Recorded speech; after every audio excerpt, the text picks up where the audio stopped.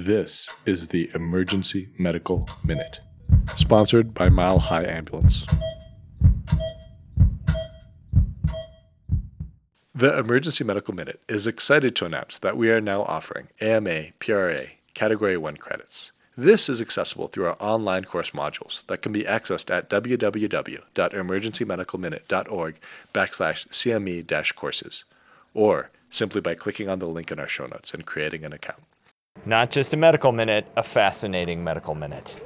All right, oh, how we love our interesting patients. So this is actually Throwback Tuesday, back to last Halloween. I had a patient with John Timmons. So she was a 31-year-old female, and she complained of fever, myalgia, shortness of breath, and mild chest discomfort. So in October, what was our leading diagnosis?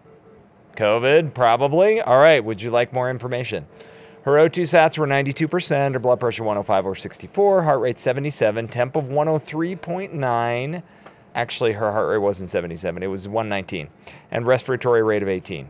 She had clear lungs, a murmur on her heart exam. She had track marks on her arms, and she admitted to IV drug use, sometimes meth, sometimes heroin. So now what diagnosis are you thinking about? Endocarditis, maybe endocarditis. All right, let's get some more information. So her white count was 5, her lactate was normal, her chest X-ray was negative, her urinalysis had 50 white blood cells and 6 to 10 squamous. So maybe UTI, everything else looking negative. So she had blood cultures sent, and within 12 hours she grew 3 out of 3 positive blood cultures with Staph aureus. So Ian is right. The diagnosis that we're thinking about is endocarditis. So what would be your next test that you want to just nail that diagnosis? Maybe an ultrasound. An ultrasound. So an echocardiogram, right? That would be kind of our standard. So she had a transthoracic echocardiogram, and all of her heart valves were normal. So what are we to make of this? Does the patient actually have endocarditis? Does she not have endocarditis? Like brain tumor. That's right, exactly. Well, she got angry and left AMA from the ICU. So we'll never really know. But I want, yeah, isn't that a great ending to that story? But I want to talk a little bit about the diagnosis of endocarditis and how we make the diagnosis. So it's actually a fairly lethal diagnosis. Some studies say that up to 33% of people who are diagnosed with endocarditis are dead within a year. So that's a big deal. And, they can grow all kinds of funky different organisms. So finding out exactly what organism they have is the key. That's why blood cultures are so important. So there are a few different ways you can diagnose endocarditis. They're called the Duke criteria. But the first criteria, you can have pathological criteria, which is that you actually cut off a piece of their heart valve and it has vegetations that are consistent with endocarditis. That's usually not a very convenient way to diagnose patients, requiring them to either be dead or have major heart surgery. So the second criteria is you can have positive blood cultures plus positive echocardiogram findings, which we didn't have in this case. But you might have heard I said she had a transthoracic echocardiogram, which is much less sensitive. What she needed was a transesophageal echocardiogram. Unfortunately, she didn't stick around in the hospital long enough to get that.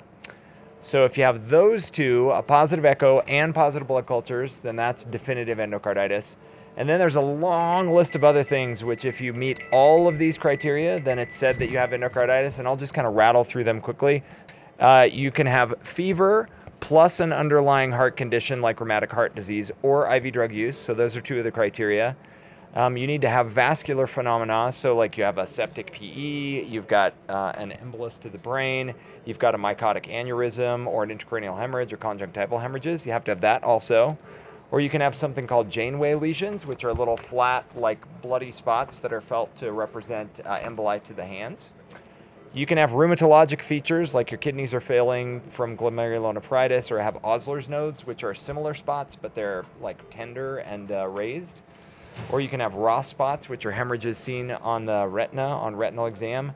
And then you still have to have a positive blood culture and some evidence of infection. So that's a checklist of like 10 things that you have to have if you don't have a positive echocardiogram.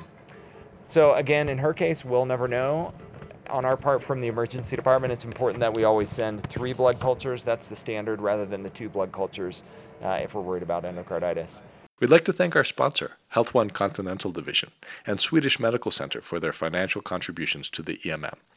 Donations from them and listeners like you make it possible for us to fulfill our mission of producing and spreading free medical education to the masses. If you enjoy our show, please consider making a one-time or recurring donation to help cover our operational costs and keep the EMM awesome. Click on the link in our show notes to make a donation. Thank you for listening.